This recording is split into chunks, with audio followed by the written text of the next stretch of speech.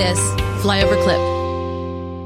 One thing that does bring up, and I think it's a really important one. I myself am not a parent. I enjoying the fruits of an ill-spent youth, well into my later years, unfortunately. But those of my friends who do have children, and what I consider to be some of the wisest experiments in this very experimental time, is one in which you teach the children competency in these technologies, but don't allow them the sort of degenerate or very decadent indulgence in these technologies.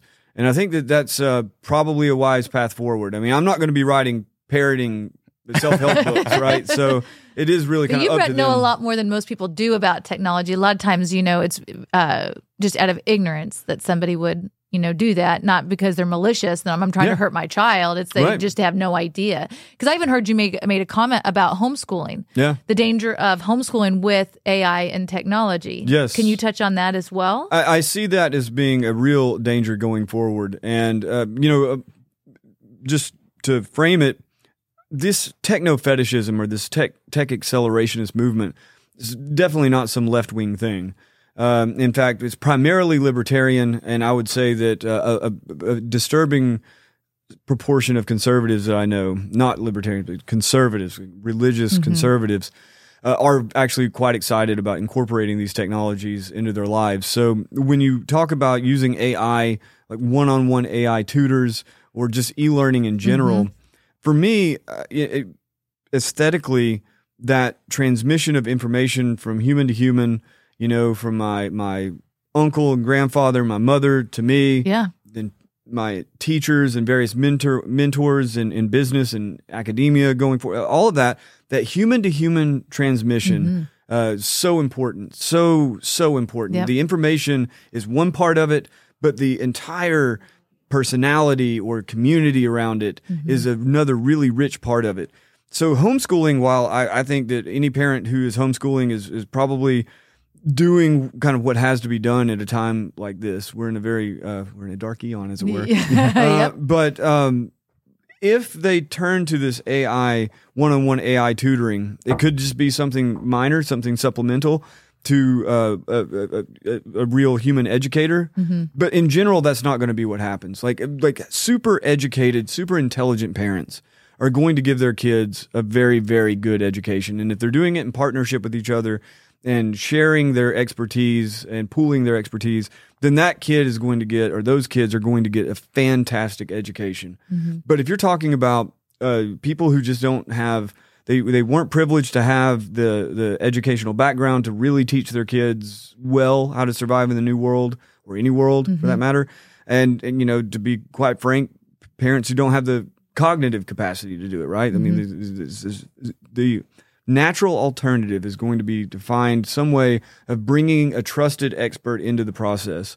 So when I was kicked out of school, my mom got me enrolled in this distance Bible school, which was ridiculous and it was pitiful, but she did, right, just so I wouldn't get taken away as a truant. So parents are going to have to be, they already are, right? They're doing this sort of thing where you've got like this distance learner who's grading your papers and all that.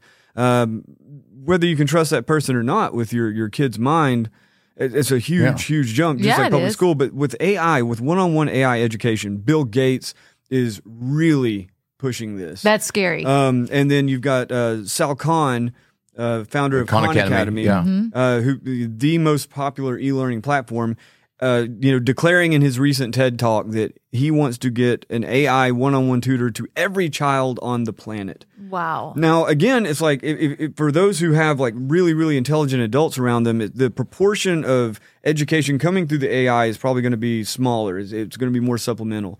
But for those who aren't, and that's going to be, look at the old bell curve, it's going to be the majority of them, the AI is going to be the primary instructor.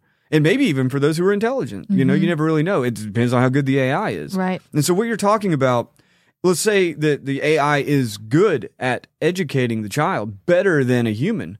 What you're talking about is severing what was, depending on where you want to put the date on it, but I would say severing what was roughly 250,000 years of humans passing down knowledge, one to one to one, and you are, at least on some bloodlines, severing it completely, and you're now remixing all of that with digital technology. I think that I have found many ways to rationalize reasons that should not happen, and that you shouldn't do it, and I shouldn't do it, nobody should do it. But in essence, for me, it's a speciesist thing. I think that we should simply continue to cultivate those lineages, those kind of apostolic succession, simply because we are human, and that this is an alien force. And part of learning, you're learning by somebody pouring into you. But if you have to stop and explain something that you know how to do, it's like you're learning. And so that's part of your development as a parent. There's a different level of development as a grandparent. That's why little kids, why? You're like, what does that mean? Why? Why? Because why? Because why? Right. And so then you got to actually explain, how does something work? And you've never probably thought about it, and breaking that down. So everybody in that chain is learning, and I think it's very easy. As soon as a machine is doing something, you disengage. You don't worry about vacuuming much if you have a Roomba. Right. It's like you just kind of let that go. So every piece of ground we give up to technology, we lose kind of forever. One of them is the ability to wonder. You used to sit, there's 5 people at dinner, and you say, hey, who was in this movie? And you're like, oh, it was this guy. And you're like, no, it wasn't. He wasn't even born. Oh, yeah. Well, then, it creates a discussion, and you still leave kind of wondering, who, and you're going to go home and look at the DVD or something. But now nobody wonders because you just look it up. Yeah. This is bam. So like we kind of gave every piece of ground technology takes, it's there. Totally agree. You don't go back. You offload the cognition. Yeah. Even as simple as phone numbers. I mean, when we were growing up, we knew everybody's phone number. Today, it's because it's in our phone. I don't know anybody's phone number. I know a few, but you click it, you get into it. We've married 30 years, 620-6487. I'm not going to say the whole number. I want people calling her folks. But that's Stacey's number when we were in high school. Yeah. And I still know it. Exactly. We used to be a lot smarter. Yeah. I mean, it's true. Now I know like 3. It's crazy. The only ones I remember, nobody's there anymore. But it is wild, even how to get to somebody's home or, to a place, because you just depend on technology today where we couldn't do that. All along this trip, now occasionally, you have to pull out the old smartphone. Sure. I've got it there. I'm not going to say I haven't gotten lost a couple times and turned to it in a time of need, but what I'll do is map it out before I go and follow the directions I've written down, use my old Rand McNally. I've been late. I was late here.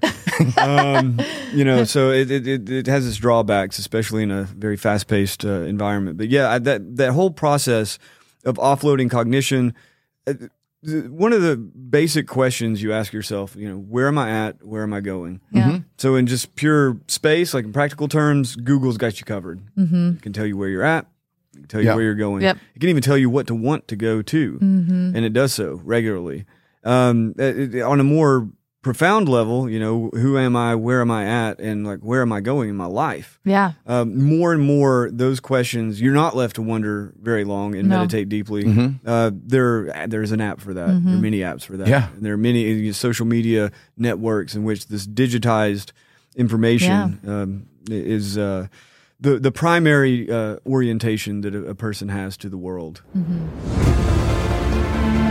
Our founding fathers evolved the idea that you and I have within ourselves the God-given right and the ability to determine our own destiny. But freedom is never more than one generation away from extinction. We didn't pass it on to our children in the bloodstream. The only way they can inherit the freedom we have known is if we fight for it, protect it, defend it, and then hand it to them with the well-taught lessons of how they in their lifetime must do the same. And if you and I don't do this, then you and I may well spend our sunset years telling our children and our children's children what it once was like in America when men were free.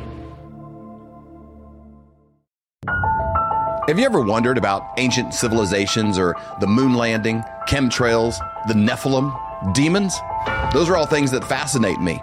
decided to use our platform of the Flyover Conservative podcast and create a new show called Conspiracy Conversations.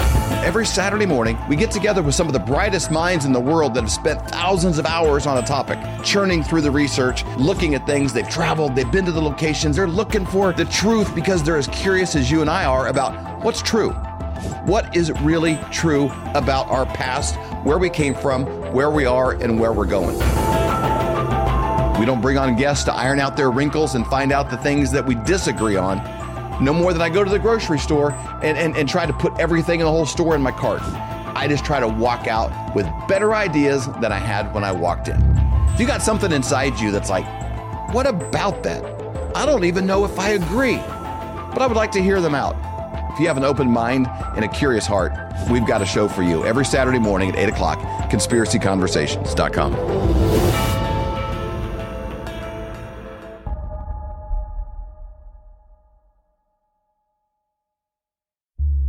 For more great content, go to flyoverconservatives.com.